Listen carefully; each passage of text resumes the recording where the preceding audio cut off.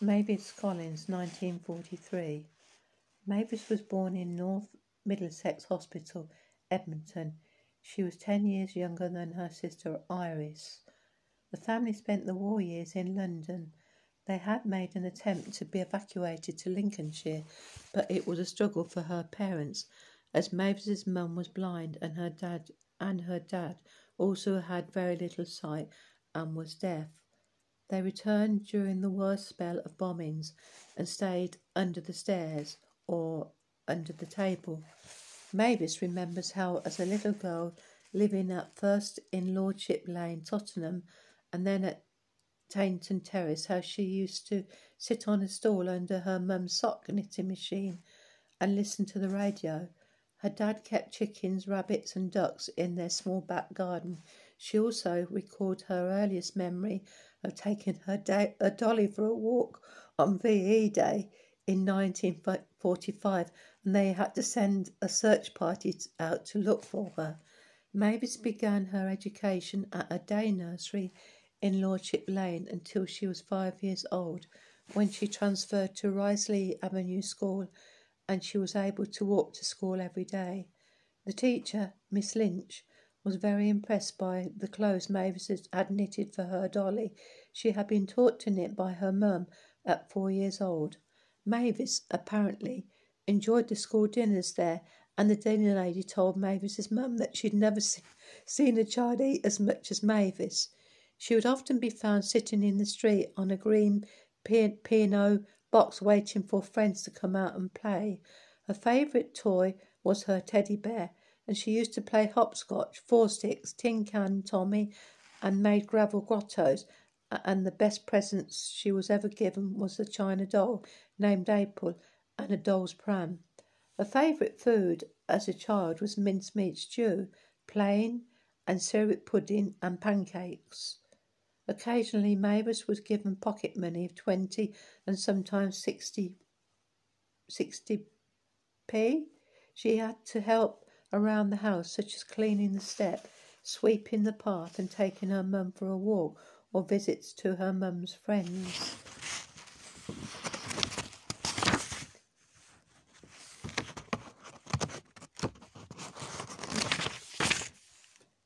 In 1949, when Mavis was 6 years old, she recalled that she went on holiday with her mum, dad, Iris and a friend.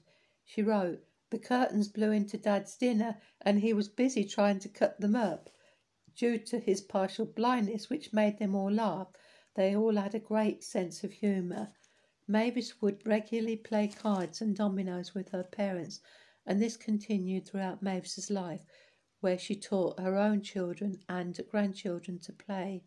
Her eldest granddaughter, Emily, was always keen to have a game. This wasn't the only memorable holiday for Mavis, and she wrote about a trip in 1953 to a Methodist holiday home in Westcliff-on-Sea, where they had to take turns cleaning the toilets, floors, etc., as it meant that they could stay there at no cost. In 1954, she attended Downland Centre School, where she excelled at sport and was a member of the netball and rounders team. During her teen years, she first liked to listen to rock and roll, later jazz, classical, and then popular music of that time, and her favourite actor was Anthony Steele. Her clothes were mainly hand-downs, and having been given a sewing machine and lessons aged 10, when she was old enough to afford to buy material, Mavis made her own dresses. In keeping with the times, Mavis left school aged 15 and started work in Plevna Crescent Day Nursery, training as a nursery nurse, when she was paid £2 10 shillings per week. This was a very tiring role with 9-hour days. This was also the year that Mavis went on holiday with her sister Iris and her husband Darrell and her friend Marie to Hayling Island holiday camp, where she had a whale of a time. She and Marie remained lifelong friends. The pair would often go out together. Mavis was a very good seamstress, and they would buy fabric on Saturday morning, and Mavis would make them a couple of dresses so that they could wear them on the Saturday night out. Just a couple of years later, Mavis passed her NEB qualifications, which took her further down the qualified route, and which meant she had to leave the day nursery and get a job in a nursery school. For nights out, she would go to the Royal Dance Hall in Tottenham, Majestic in Finsbury Park, and Wood Green Jazz Club. In November 1961, when she was 18 years old, she met Arthur, who she called Art. She says he picked me and Marie up outside the Royal. He was 7 years older than Mavis, and on their first day, Arthur turned up with his nephew Greg. Mavis wasn't sure what was going on. However, he must have explained, and this was actually just evidence that Arthur was very fond of kids, which endeared him to Mavis, and the pair went out for 2 years. In September 1963, when Mavis was 20, they were offered a flat and so made the decision to get married. The flat was in Tottenham and was a room above an old lady, Mrs. Nunn. Mavis was very good at connecting with people, and she started caring for Mrs. Nunn in a relationship which went on for many years. Their firstborn son Clive was born in 1965. Neil came after in May 1967, and a month after that the family relocated to Leagrave, Luton. She said she hated it at first, and she went back to Tottenham every weekend for 3 months before she settled. Emma was born in 1969 in Luton, and Pete completed the family in 1972. Things in Leagrave began to look up, and when the children started school, Mavis began to make lots more friends, too many to mention. Mavis and the children continued to visit Mrs. Nunn for years, but she also made further relationships with her neighbours in Luton, Mr. and Mrs. Snowball, and Mavis used to care for them too. In fact, when Mr. Snowball died, Mavis had a bell fitted in her house for Mrs. Snowball to ring if she needed help. She also cared for Mrs. Webb down the road, and then Percy, who was next door but one. In addition to this, she regularly gave lifts to a lady with MS who had regular hospital appointments. When the kids were small, they would holiday in Selsey Bill, to be found in the Bognor Regis direction. Arthur and a few brothers shared a chalet there, and the family enjoyed a week there every year, with the occasional break in guest houses in places such as Swanage and Devon thrown in. Clive said his fondest memories were when they all went on these family holidays, especially to Selsey, he said. As we get near to the beach, we'd sing, "I can see the sea, I can see the sea," over and over. Selsey was a safe place where we could all play together and get freezing cold in the outdoor swimming pool. In 1970, Mavis joined the Cooperative Women's Guild, and she would attend meetings every Tuesday. Mavis was a regular and dedicated member and would participate in conferences and put in proposals to governments, the last one being about bees and pesticides. In this organisation, she held the roles of treasurer, president and regional rep and regional treasurer. Mavis has fond memories of going on Ban the Bomb marches with her friends Maria and Alex, and when her children were young. Mavis engaged with politics, a Labour supporter, and Clive recalls how when he was about 10 years old, he had to cycle round to the school being used as a polling station and collect the polling card number for her to feed back to the party. Aside from this interest, Mavis was a full-time mum when the kids were young. She learned to drive during the 1970s, and after Arthur died, she became confident to drive anywhere in the country. 6 weeks before she died, she was caught speeding and agreed to take the driver training course rather than accept the penalty points. One of Mavis's pet hates was how Arthur would come home with bitumen on him. He was a roof felter. Because of this, the clothes went into the wash with a little bit of bitumen. Then all the clothes would end up with bits on, green school uniforms with specks of black on. In 1980, the family moved to Harpenden, where Mavis remained. The house was basic and there were no wardrobes or anything. The family made do with anything were people were getting rid of. The carpets were threadbare, but they made the best of things. They built an extension, but did most of the manual work themselves. Mavis described how Pete wrote in his newsletter at school that he was frightened that the ceiling might fall down, as there were big cracks in them. 1982 was the year of the Krikalev holiday. They put a roof rack on top of the Beetle and loaded it up, and then found they couldn't open the doors. A rethink was needed, so they packed everything in the car.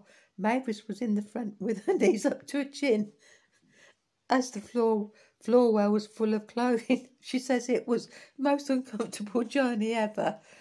Mavis was delighted to meet up with girls she hadn't seen for 30 years. When she initiated her school reunion in 1988, she says her face ached from laughing when she got home. Some of the girls stayed in close touch ever since, and Mavis felt it was well worth the effort and phone calls to find them all again. A year after this, Mavis became a childminder for Oliver. Arthur always said he lit up his life, especially when he was with them. Mavis was very proud of the fact that Oliver is now acting at the Royal Shakespeare Theatre, and she puts this in her notes to ensure it got another mention here. Mavis in 1990, sadly in 1990, Arthur became ill. Despite having radiotherapy, Arthur continued to work and still looked as fit as a fiddle, but just a year later it travelled to his spine and he was unable to walk. He was, however, determined to wear his top hat and tails for Clive and Sue's wedding in July of 1991 with his family by his side. Arthur died. They had been happily married for 28 years, and now Mavis was a widow at the age of 48. In December of the same year, her father died. It must have been a desperately sad time for Mavis, but she managed to pick herself up, and she writes that in 1992, after one of my visits to the NHF to have part of me removed, she decided she needed to go back to work. She recalled being interviewed by Shirley and Sally and states that she was lucky enough to get a job at Riverbanks Nursery School. She states that having Shirley for a boss was the best thing that could have happened. Working with the children was never a chore. I loved it. And also later taking care of Shirley and Andrew's daughter Paige. Mavis remained connected to Riverbanks initially as a nursery teacher, and post-retirement doing whatever was needed. She turned up and try and organise them, sort out their cleaning and do whatever was wanted. She kept this up until the nursery changed hands a couple of years later. Mavis recalled that there was plenty of laughs when they went on Christmas outings, especially when Mary climbed on the West End stage and started dancing. She also said that working with younger women was great as it kept her in touch with what was going on. I'm told that Mavis was a very practical woman, which I suppose has been born out of necessity with her parents' disabilities and becoming such a young widow. She was very good at decorating. Clive described her house as being like the Forth Bridge, always being decorated. Once she finished one room, she'd move on to the next, and again, until back to the first again. She could also do her wiring under the floorboards. Ever well organised, everything in Mavis's house had its place, and if in a pot or jar, it had a label on it. She continued using the sewing machine and making curtains as well as making Emma's wedding dress. She was able to chair cane, following her dad with this skill. She was always keen to do jobs for Emma and Neil, and Neil is pleased that he inherited her practical ability after being trained by his mum. Emma says that she resisted being told cooking was more a necessity for Mavis than a love, and she was always keen to take a shortcut to feeding the family. She loved gardening, however, flowers and vegetables. She had an allotment for some time and would happily cook what she'd grown. Later on, Emma and her mum would spend times visiting gardens, with their last visit being as recent as October when they went to see Rosemore in Devon. The love of the garden also led to a love of wildlife, and she was happy to watch the birds. Her main passions remained children, and in 1996 Mavis was delighted to become a nana to Emily. She wrote in her notes, "What joy," which was increased with the births of Aaron, Jessica, Georgia, and Elise. She wrote, "How lucky was I," and this very obviously was not a question. Elise paid tribute, saying, "Nana used to always come up with little songs to sing to us, and always made sure that when we were around her house that we would have a fun time. She would always stroke my head when I was going to sleep and cuddle me lots of times. The best Nana ever." In 2004, Mavis swapped houses with Neil and so met more lovely people. Mavis's mum died just 6 weeks short of her 100th birthday in 2005. She wrote, "What an inspiration to us all," and mentioned that she was still knitting. Mavis wrote a book about her mum, Nan, titled "Are We All a Little Blind?" Mavis was diagnosed in 2011 with stomach cancer, and she had to have 2/3 of her stomach removed. During this process, she lost 3 stones in weight and managed to get back to normal when she was interviewed by a Macmillan nurse, as they offered her money to replace some of her wardrobe. Mavis, somewhat tongue-in-cheek, said, "Great, as my neck has now come under my armpits." The nurse wrote this down, and later Mavis was asked if she minded having her interview published, though he added that he thought she might want that omitted. In December 2012, Mavis's sister Iris died from pancreatic cancer, aged 80, and in the following year Mavis found out that her own cancer had become terminal and died the same day 2 years after Iris. She was determined to go on as normal, but sadly it got the better of her, and as she says, why you're here now. Her final words in this account were, "Sorry, the last bit's doom and gloom, but cheer up and count your blessings. Always look on the bright side of life." We have been remembering the life of Mavis Collins, partly in her words. I would like to conclude this part of the ceremony by quoting some words I saw written by Peggy, Arthur's only sister and a good friend to Mavis for over 50 years.